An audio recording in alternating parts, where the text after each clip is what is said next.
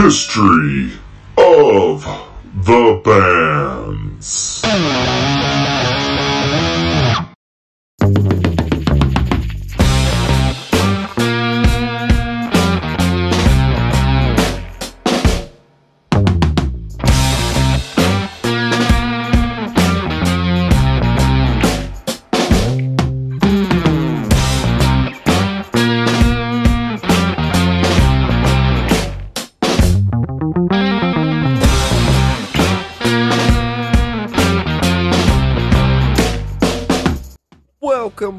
Welcome to Season 3 of History of the Bands. I am your host, the human Google machine, Brandon Withers. How is everybody? It's doing good. You know, I'm super excited. You know, we did the whole, the little break there. You know, the last episode came out July 2nd. It's now August 5th. I was super excited. I already did all the research for season 3, and I've already started research on season 4, just because I just get so excited researching bands. So let's get into this great episode. Okay, so the first episode for this one, we will be discussing the legend, wait for it, dairy guitarist and singer Jimi Hendrix. Jimi influenced so many guitar players around the world in his short time. Jimi, in my opinion, invented the guitar solos that go from, oh, that sounds pretty cool, to blowing your freaking mind.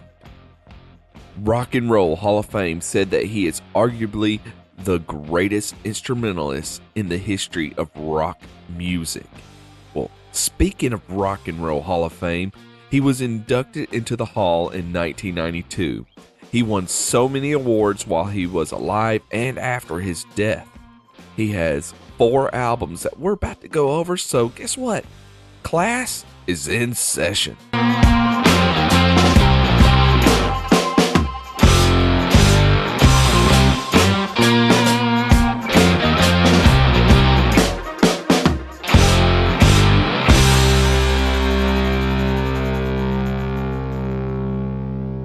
Jimi Hendrix was born Johnny Allen Hendrix, but it was changed to James Marshall Hendrix on November 27th, 1942 in Seattle, Washington.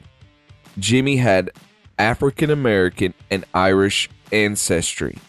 His grandfather, and I might screw this name up, guys, me and names don't always get along. His grandfather's name was Bertrand. There it is, Bertrand. Bertrand Philander Ross Hendrix, who was born in 1866 from an affair outside of wedlock with a woman named Fanny and a grain merchant that just so happened to be one of the wealthiest in the area at the time.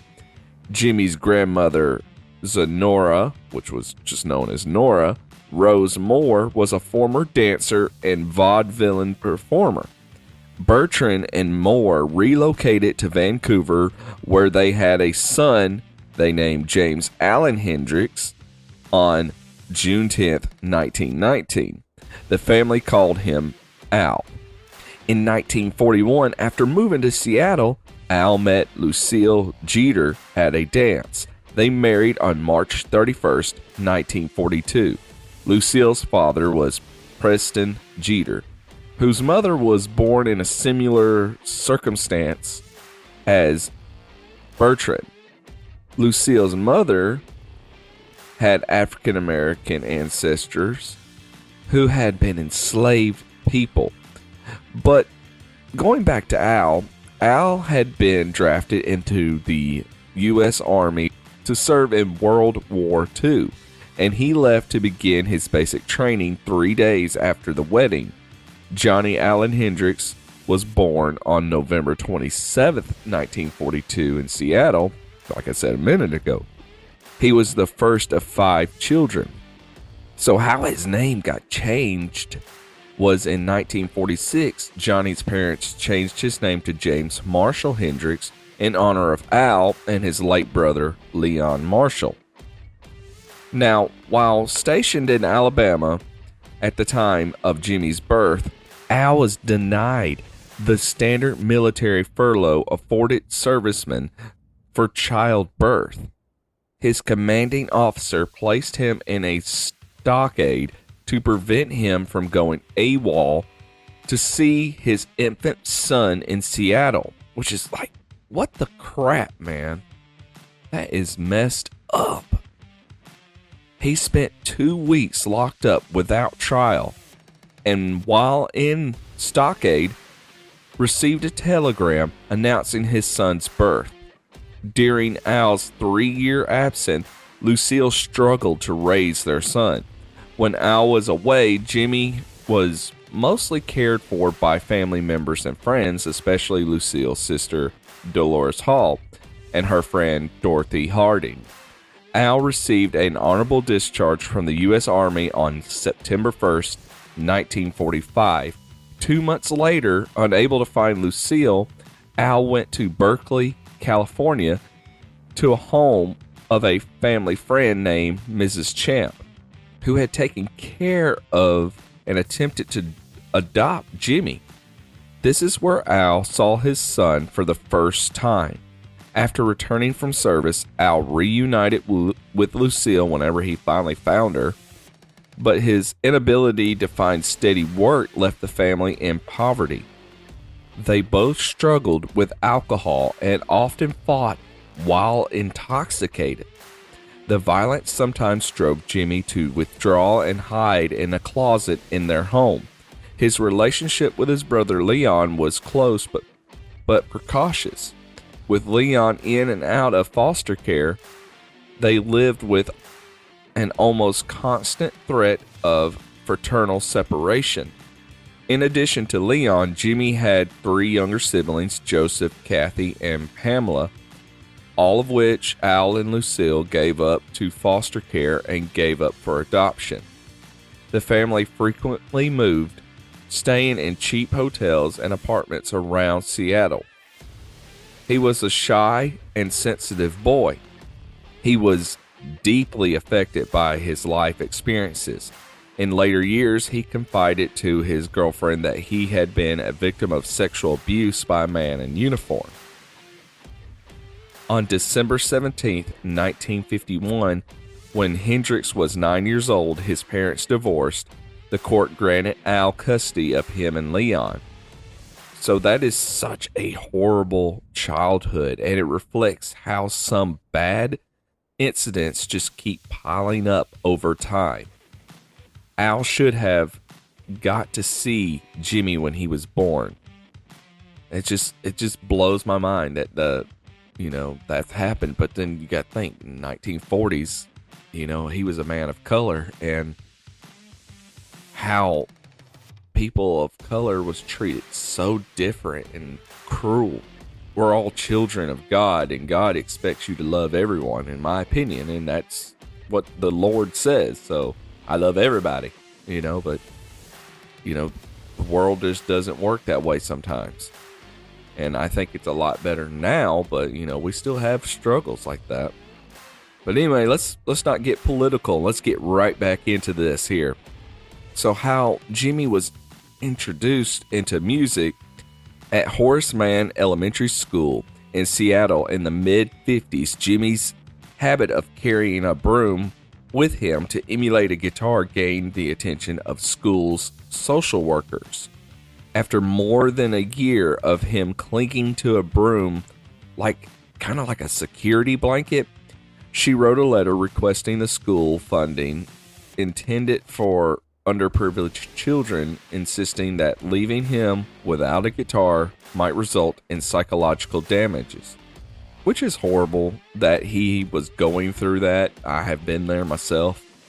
When my parents was going through a divorce, I clung to mowing the lawn every day for a couple of months. But, we're talking about Jimmy here, not me. Her effort failed, and Al refused to buy him a guitar. In 1957, while helping his father with a side job, Jimi found a ukulele among the garbage they were removing from an older woman's home. She told him that he could keep the instrument, which only had one string. Jimi learned by ear. He played single notes following along with Elvis Presley's song Hound Dog. His mother had developed cirrhosis of the liver, and on February 2nd, 1958, she died when her spleen ruptured. Al refused to take Jimi and Leon to attend their mother's funeral. He instead gave them shots of whiskey and instructed them that this is how men should deal with loss, which is totally not acceptable. I don't care if I hated my ex-wife, which, God forbid, I ever have one. I have been married for a long time, and I aim to keep it that way. But I keep getting off track here, guys. In mid-1958, at the age of 15, Jimi got his first acoustic guitar for $5. He played for hours daily, watching others and learning from more experienced guitarists and listening to blues artists such as Muddy Waters, B.B. King, Howlin' Wolf, and Robert Johnson. Around that time, Jimi started jamming with a friend named Sammy Drain and his keyboard playing brother. In 1959, attending a concert by Hank Ballard and the Midnighters in Seattle, that is where he met the group's guitarist Billy Davis. Davis showed him some guitar licks and got him a short gig with the Midnighters. The two remained friends until Jimi's death in 1970. Soon after he acquired the acoustic guitar, Jimi formed his first band called the Velvet Tones. Without an electric guitar, he could barely hear over the sound of the group. After about 3 months, he realized that he needed an electric guitar. In mid-1959, his father relented and bought him a white Ozark. Jimi's first gig was with an unnamed band in the Seattle's Temple de Hishir. I can't even say that word. But they fired him between sets for showing off. He joined the Rocking Kings, which played at venues such as the Birdland Club, when his guitar was stolen after he left it backstage overnight. Al then bought him a red Silvertone D'Electro. This episode is sponsored by BetterHelp. Hey everyone, have you ever felt just down and out, depressed, like you need somebody? I've been there before, and when I was like that, I wish I knew about BetterHelp. Now, BetterHelp is the world's largest therapy service and is 100% online. With BetterHelp, you can tap into a network of over 25,000 licensed and experienced therapists who can help you with a wide range of issues. To get started, you just answer a few questions about your needs and preferences in therapy. That way, BetterHelp can match you with the right therapist from their network. Then you can talk to your therapist however you feel like doing it. You can do it via text message, chat, phone, or video call. You can message your therapist at any time and schedule live sessions whenever is convenient for you. If your therapist isn't the right fit for any reason, you can switch to a new therapist at no additional charge. With BetterHelp, you get the same professionalism and quality you expect from an in-office therapy, but with a therapist who is custom picked for you. More scheduling flexibility and at a more affordable price. Get 10% off your first month at betterhelp.com/history of the bands. That is better, HELP.com/history of the bands. And thank you, BetterHelp, for sponsoring this podcast. So to continue Jimmy's background, before Jimmy was 19 years old, police had caught him twice riding in stolen cars. Given a choice between prison or joining the Army, he chose to enlist on May 31st, 1961. After completing 8 weeks of basic training at Fort Ord, California, he was assigned to the 101st Airborne Division and stationed at Fort Campbell, Kentucky. He arrived on November 8th, and soon afterwards he wrote to his father, "There's nothing but physical training and harassment here for 2 weeks. Then, when you go to jump school, you get hell. They work you to death, fussing and fighting." In his next letter home, Jimmy, who had left his guitar in Seattle at the home of his girlfriend Betty Jean Morgan, asked his father to send it to him as soon as possible, stating, "I really need it now." His father obligated and sent Jimmy's guitar to him, which Al had painted the words Betty Jean to Fort Campbell on it. His apparent obsession with the instrument contributed to his neglect of his duties, which led to taunting and physical abuse from his peers, who at least once hid the guitar from him until he had begged for its return. In November of 1961, fellow serviceman Billy Cox walked past an Army club and heard Jimmy playing. Impressed by Jimmy's technique, which Cox described as a combination of John Lee Hooker and Beethoven, Cox borrowed a bass guitar and the two jammed. Within weeks, they began performing at bass clubs on the weekends with other musicians in a loosely organized band called the Casuals. Jimmy completed his paratrooper training, and on January 11, 1962, Major General Charles W.G. Rich awarded him the prestige Screaming Eagles patch. By February, his personal conduct had began to draw criticism from his superiors. They labeled him an unqualified marksman and often caught him napping while on duty and failing to report for bed checks. On May 24th, Jimmy's platoon sergeant, James C. Spears, filed a report in which he stated he had no interest whatsoever in the Army. It is my opinion that Private Hendrix will never come up to the standards required of a soldier. I feel that the military service will benefit if he is discharged as soon as possible. On June 29th, 1962, Jimmy was granted a general discharge under honorable conditions. Jimmy later spoke of his dislike of the Army and that he had received a medical discharge after breaking his ankle during his parachute jump. However, no Army records have been produced that indicate that he received or was discharged for any injuries. In September of 1962, after Cox was discharged from the Army, he and Jimmy moved about 20 miles across state lines from Fort Campbell to Clarksville, Tennessee, and formed a band called the King Casuals.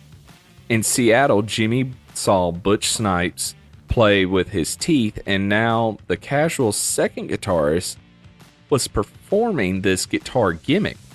Not to be upstaged, Jimmy also learned to play in this manner. He later explained, the idea of doing that came to me in Tennessee. Down there, you have to play with your teeth or else you're getting shot. Although they began playing low-paying gigs, the band eventually moved to Nashville's Jefferson Street, which was the traditional heart of the city's black community and home of the thriving rhythm and blues music scene. To earn a brief residency playing at a popular venue in town, for the next 2 years, Jimi made a living performing at the circuit of venues throughout the South that were affiliated with the Theater Owners Booking Association, widely known as the Chitlins Circuit. Jimi also started performing as a backing musician for various soul, R&B, and blues musicians such as Wilson Pickett, Slyme, Harpo, Sam Cooke, Ike and Tina Turner, and Jackie Wilson, which, I really like Sam Cooke and Jackie Wilson. Awesome musicians to me. In January of 1964, feeling he had outgrown the circuit artistically and frustrated by having to follow the rules of band leaders, Jimi decided to go out on his own. He moved into the Hotel Teresa in Harlem, where he befriended somebody's weird name here. Lithophane Prigondong. Prigong. I don't know what it is, but we're going to, call him Faye, which they were known as Faye anyway. So he befriended Faye, who became his girlfriend. A Harlem native with connections throughout the area's music scene, Faye provided him with shelter, support, and encouragement. Jimi also met with the Allen twins, Arthur and Albert. In February of 1964, Jimi won first prize at the Apollo Theater Amateur Contest. Hoping to secure a career, he played the Harlem club circuit and sat in with various bands.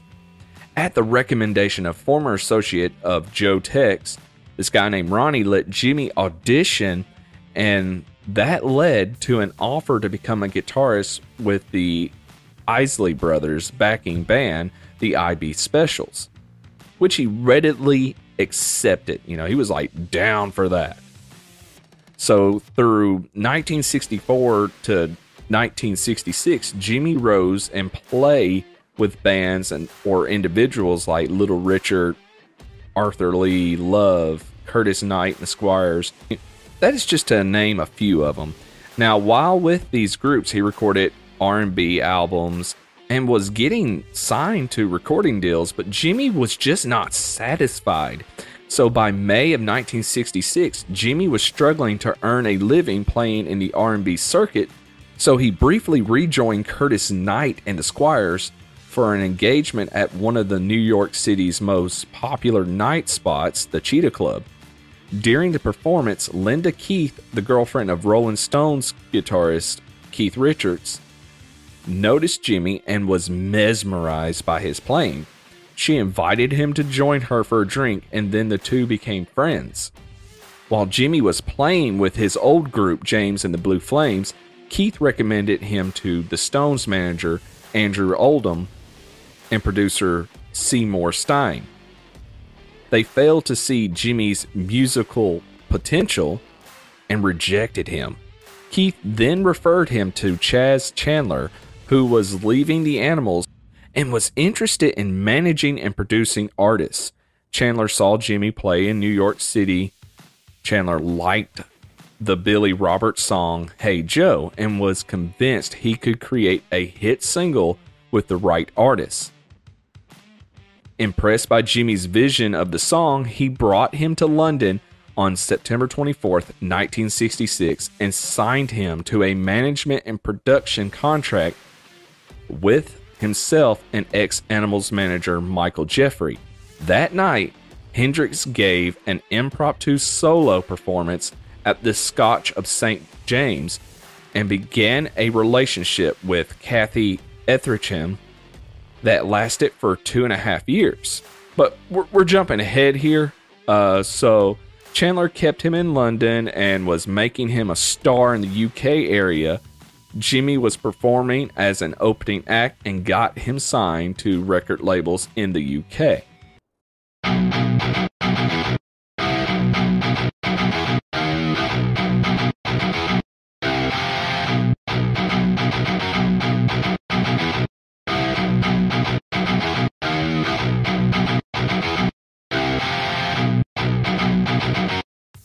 So like I said, he was signed and made a name for himself in the UK.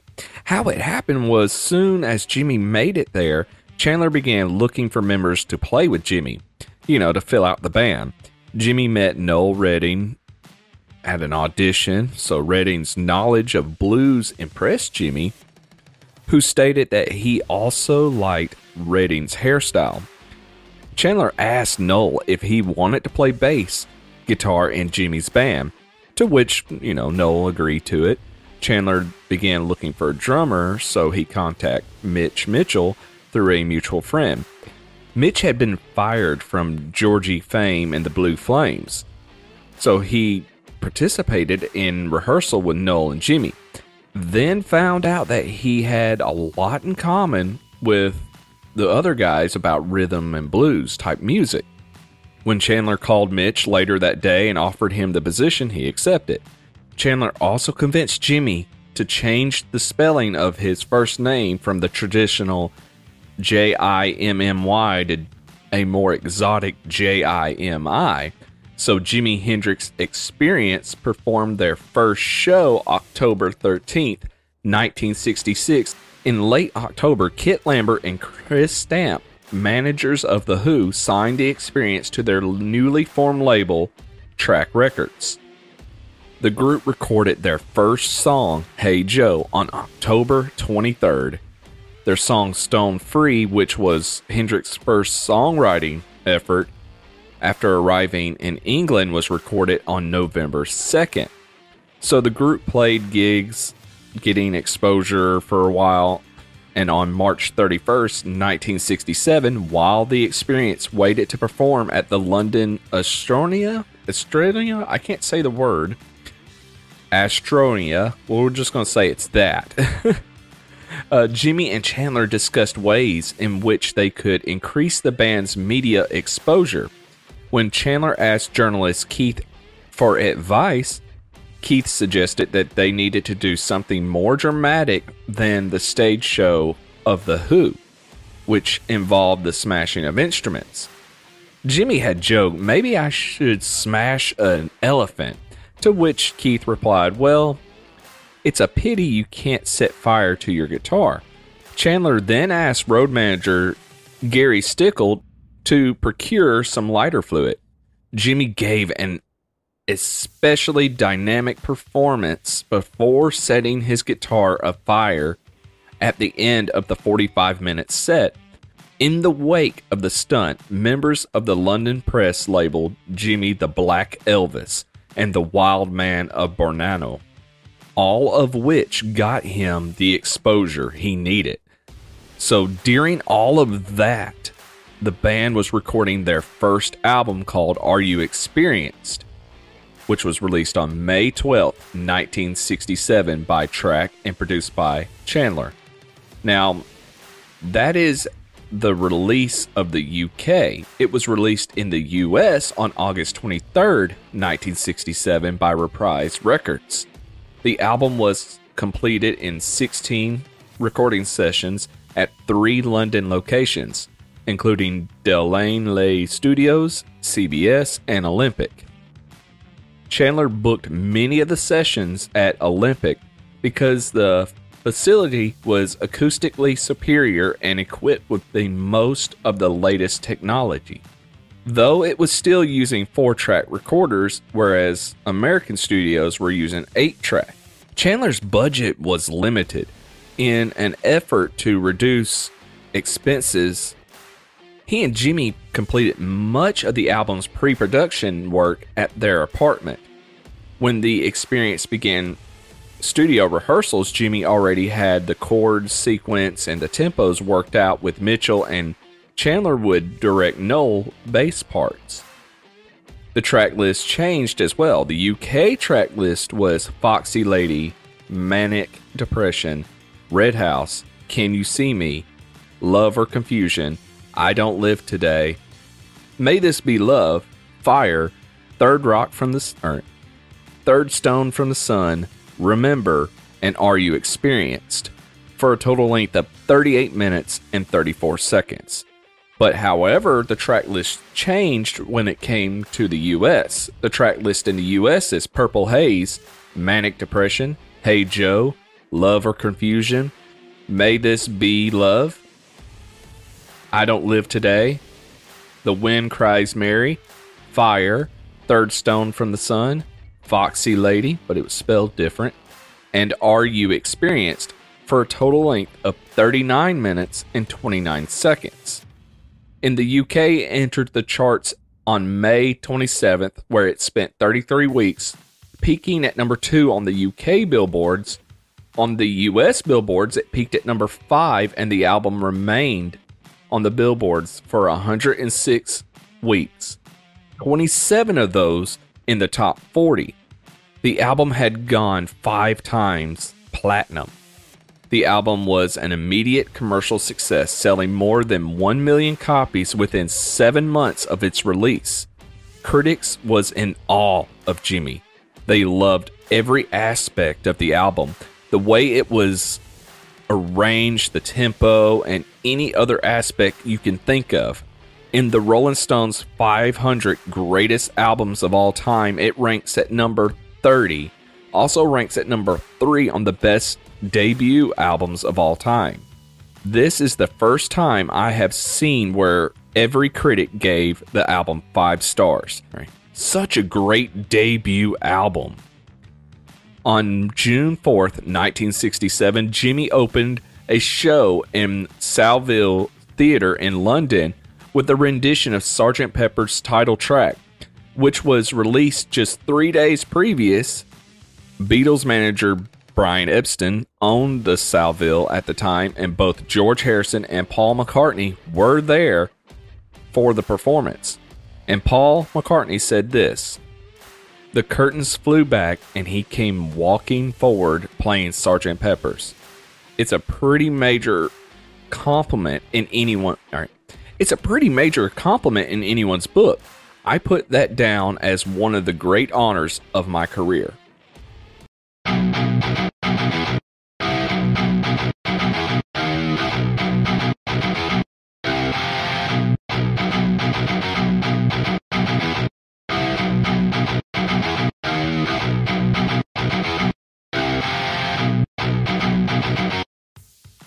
On June 18th, 1967, at the Monterey Pop Festival, Jimi was introduced as the most exciting performer ever heard. Jimi opened with a Howlin' Wolf song, Killing Floor, wearing clothes as exotic as on display elsewhere. Then the person went on to say Jimi was not only something utterly new musically, but entirely original vision of what a Black American entertainer should and could look like. The Experience went on to perform renditions of, like Wild Thing from Chip Taylor, Like a Rolling Stone from Bob Dylan, and then they did their own things like, Foxy Lady, Can You See Me, The Wind Cries Mary, and Purple Haze. The set ended with Jimi destroying his guitar and tossing pieces of it out into the audience before setting the rest of it on fire.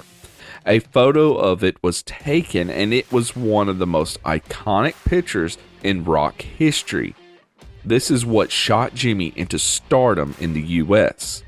So during all of this, he was in the process of recording a second album. It is Axe's Bold as Love, released December 1st, 1967 by Track Records and produced by Chandler. With Chandler as producer and Eddie Kramer as an engineer, the band started these sessions by working on some stuff that Noel had brought up, saying, he had some stuff he had written about hippies. Well, Jimi was enthusiastic to record these songs because it was written in A with an open G chord, and he enjoyed playing that kind of stuff. I will tell you which one it is when we get to that point. The album's scheduled release date was almost delayed when Jimmy lost the master tape of side 1 of the LP, leaving it in the back seat of a London taxi. With the deadline looming, Jimmy, Chandler, and Eddie Kramer remixed most of the side 1 in a single overnight session, but then could not match the quality of the lost mixtape for one of the songs. Noel actually had a version of this recording, like a copy of it. It had to be smoothed out with an iron as it had gotten wrinkly. Like, it was one of them, like it has to be rolled up. And then I guess he just didn't, roll it back up, and then it had been stuff set on top of it, so they had to sit there and iron it straight back out. You could tell that technology has really come a long way. Jimmy had become a perfectionist during all this too. He would demand retakes. So by October 1967, Chandler had grown tired of Jimmy's perfectionism. Noel was also frustrated by Jimmy's repeated demands of retakes and then began to resent Jimmy. Also, Jimmy and Mitch had began to express their opinions about creative choices that had been left up to Chandler during the first album. So, some tension was building up here. Anyway, the track list is EXP, Up From the Skies, Spanish Castle Magic, Wait Until Tomorrow, Ain't No Tellin', Little Wing, If 6 Was 9, You Got Me Floatin', You've Got Me Floating, Castles Made of Sand, She's So Fine, which was that, no song I was telling you I'll tell you about, One Rainy Wish, Little Miss Lover, and Bold as Love, for a total length of 38 minutes and 49 seconds. The album on the UK charts peaked at number 5 and spent 16 weeks on the charts. In February of 1968, it charted at number 3 in the US and also went platinum. Again, critics were just blown away by this record and was in awe. But this is actually the least favorable album by Jimmy. Though a lot of critics gave it 5 stars, there was very few, big hits on this album. There was a few that gave it 4 or 4.5 type stars. Well, as soon as they finished this album, they went right back in to make the third album. The third album is Electric Ladyland, released on October 16th, 1968 by Reprise and Track Records and produced by Jimmy himself. Jimmy began recording this album at several studios in the United States and UK between 1967 and 1968. Recording resumed on April 18th, 1968 at the newly opened Record Planet Studios in New York City. So remember I said Jimmy was famous for his, studio professionalism? Well, he and Mitch recorded over 50 takes of Gypsy Eyes over 3 sessions. Jimmy was insecure about his voice and often recorded his vocals hidden behind studio screens. As recording process went along, Chandler became frustrated with Jimmy's demanding for repeated takes. Jimmy also had allowed his friends and guests to join them in the studio, which contributed to the chaotic and crowded environment in the control room and led Chandler to cut ties with Jimmy. So that's why the album is produced by Jimmy, technically, because Chandler just left. Noel found it really difficult to fulfill his commitments to Jimmy, so Jimmy played many of the bass parts. While recording the album, Jimmy appeared in an impromptu jam with B.B. King, Al Kooper, and Elvin Bishop. In March of 1968, he was joined on stage at the Scene Club in New York City by Jim Morrison of The Doors. So, he was doing some extra things during this time while recording this album. Anyway, the track list for the album is And the Gods Made Love, Have You Ever Been, Crosstown Traffic, Voodoo Child, Little Miss Strange, Long Hot Summer Night, Come On, Gypsy Eyes, Burning of the Midnight Lamp, Rainy Day Dream Away, 1983, Moon, Turn the Ties, Gently, Gently Away, Still Raining, Still Dreaming, House Burning Down, Along the Watchtower, and then Voodoo Child, Slight Return, for a total length of 73 minutes and 56 seconds. The album went number 1 on the billboards and gone double platinum. Critics praised some of its songs, but felt like the album lacked structure and sounded too dense. Melody Maker called it mixed up and muddled, with the exception of Along the Watchtower, which the magazine called a masterpiece. Most of what else I got was basically mixed reviews, but I think it was well loved in the end. Now, here is some controversy I found. So on the Reprise record album cover, it was Jimi himself. On the Track Records album cover, they used their art department, which produced a cover image by photographer David Montgomery. His album cover portrayed 19 nude women lounging in front of a black background. Jimi was very apprehensive and was surprised with this naked lady cover at first, but later said that he dug it anyway, which, I mean, I guess I can understand. It's a bunch of naked women. The cover was banned by several record dealers as pornographic, which rightfully so, while others sold it with a gatefold cover turned inside out and or in a paper wrapper. You know, like the brown baggies that you get. Well, hold on now. None of y'all, some of y'all might not know that. All right, back in the day, we used to get groceries in brown paper bags. Does anybody remember that stuff?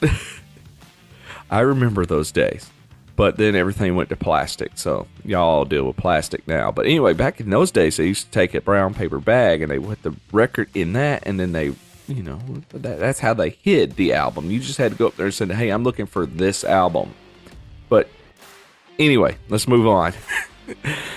Rolling Stones ranked it at number 54 in 2003's edition 500 Greatest Albums of All Time, and 53 in the 2020 edition, so it moved up a spot.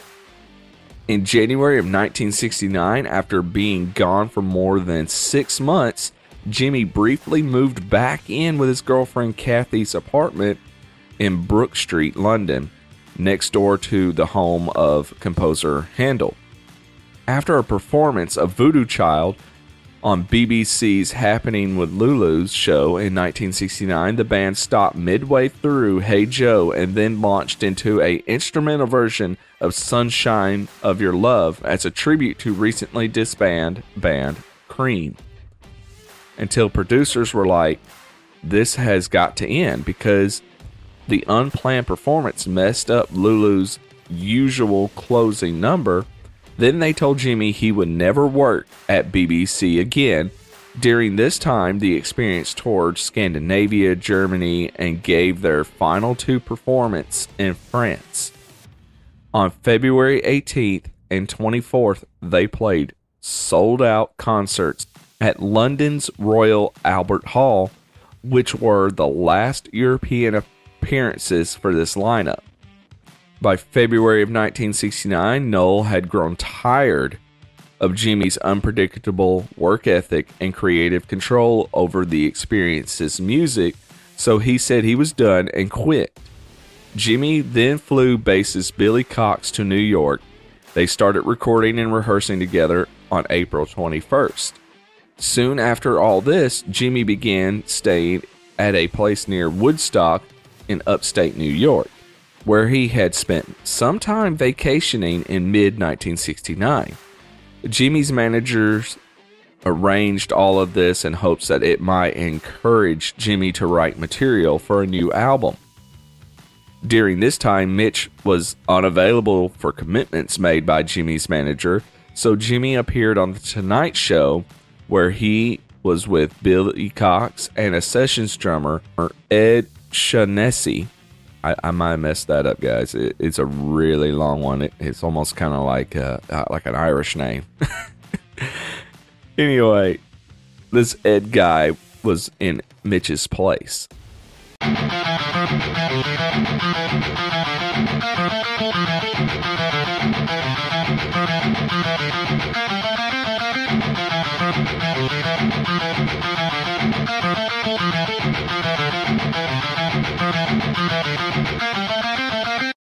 So by 1969, Jimi was the world's highest paid rock musician.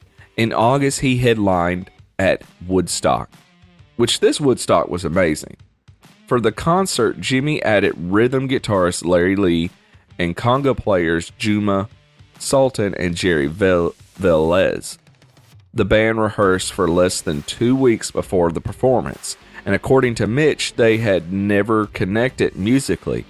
Before arriving at the show, Jimi heard that the size of the audience had grown enormously, which then concerned him because he didn't enjoy performing for large crowds. He was an important draw for the event, and although he accepted a lot less money for the appearance than his usual fee, he was the festival's highest paid performer. Jimi decided to move his midnight Sunday slot to Monday morning, closing the show.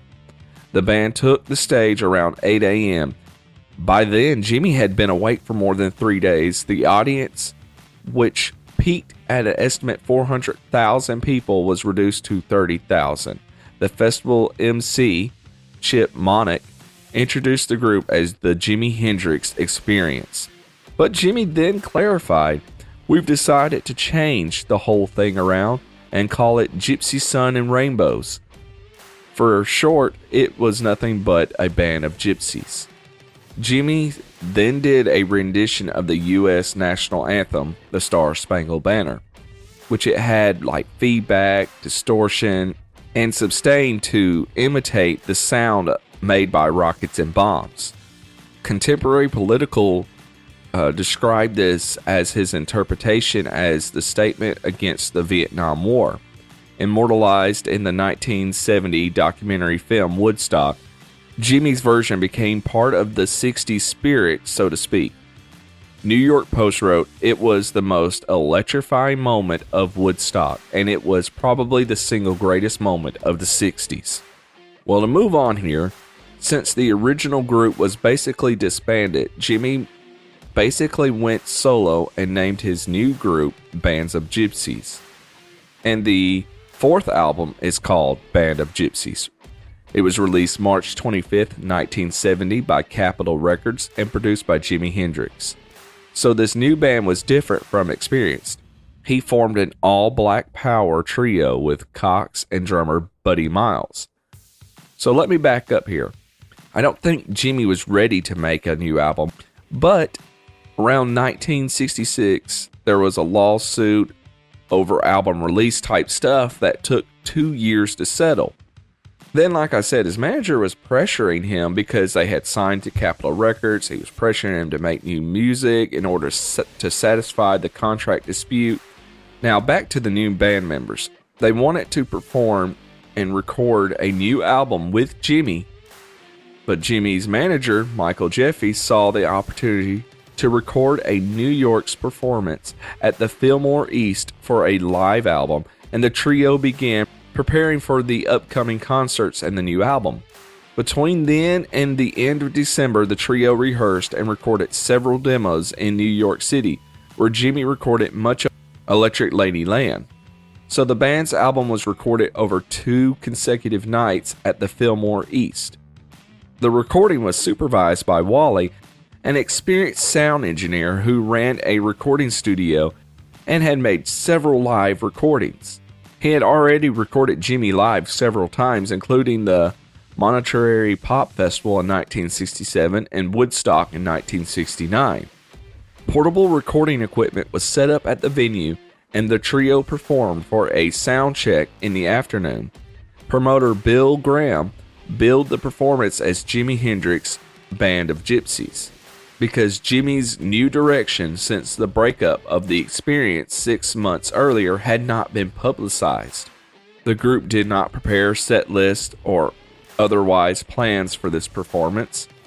So basically, Hendrix called out tunes to Miles and Cox and would often make time and tempo changes on the fly, alerting his partners with simple head nods or raising his guitar neck. There were some microphone problems during the first two songs, which reappeared for the first two songs in the second show as well. Jimi also experienced tuning problems with his guitar. His heavy use of the Stratocaster's whammy bar stretched the strings and led to pitch problems, which he was often forced to correct mid-song. The track list is Who Knows, Machine Gun, Changes, Power to Love, Message of Love, and We Gotta Live Together, for a total length of 44 minutes and 13 seconds. The album peaked at number 5 on the billboards and did go gold. It did not go platinum until 1991, many years later. This album did not live up to par, got a lot of poor reviews. On January 28, 1970, Band of Gypsys made their final appearance. They performed during a music festival at Madison Square Garden, benefiting the Anti-Vietnam War Committee, titled the Winter Festival for Peace.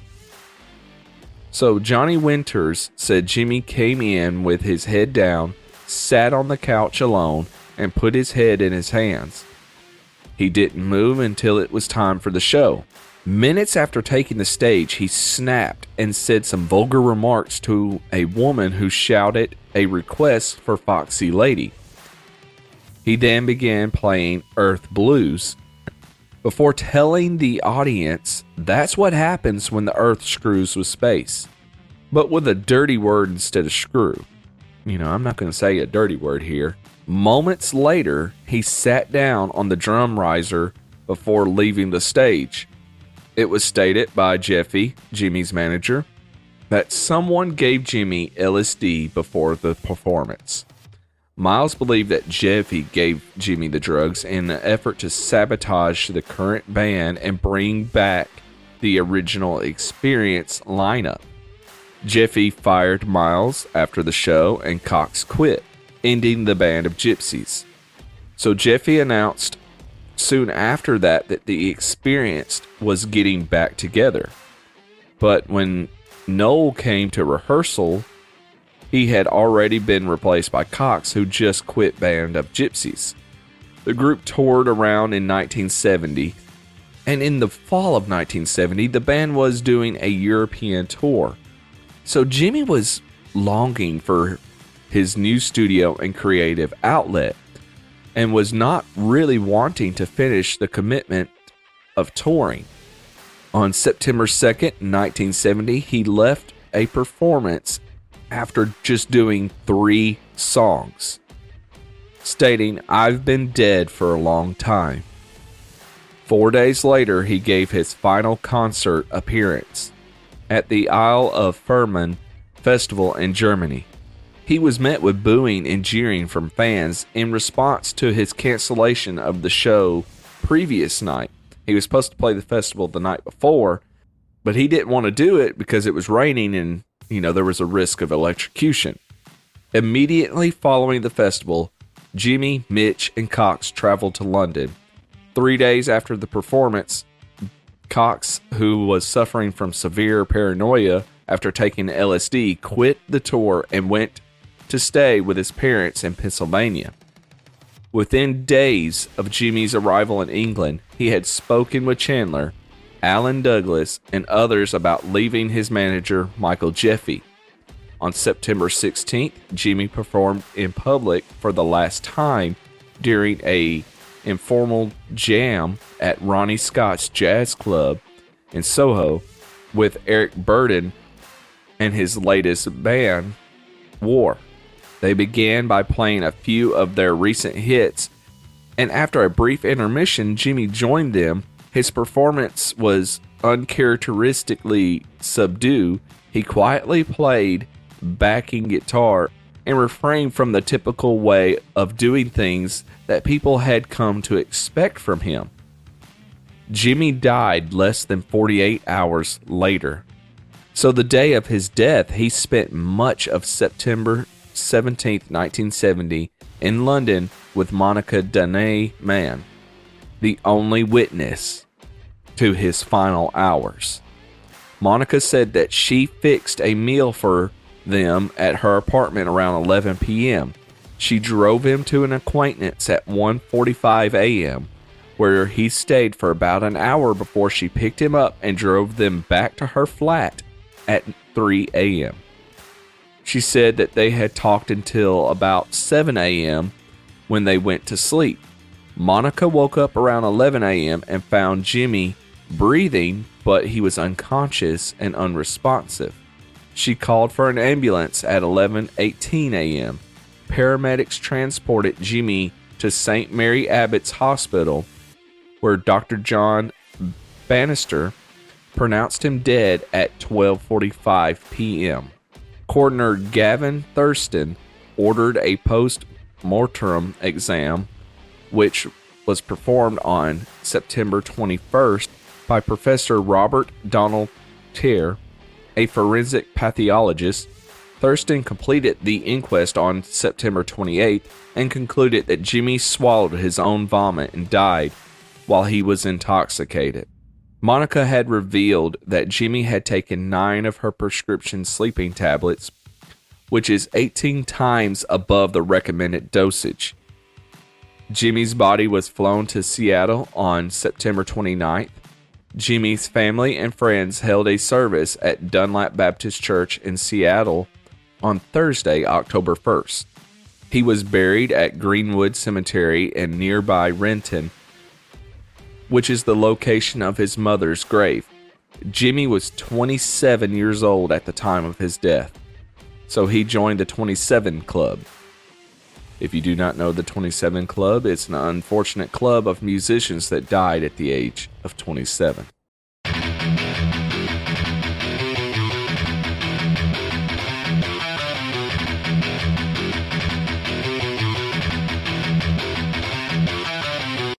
Well, guys, you are caught up on the legendary guitarist Jimi Hendrix.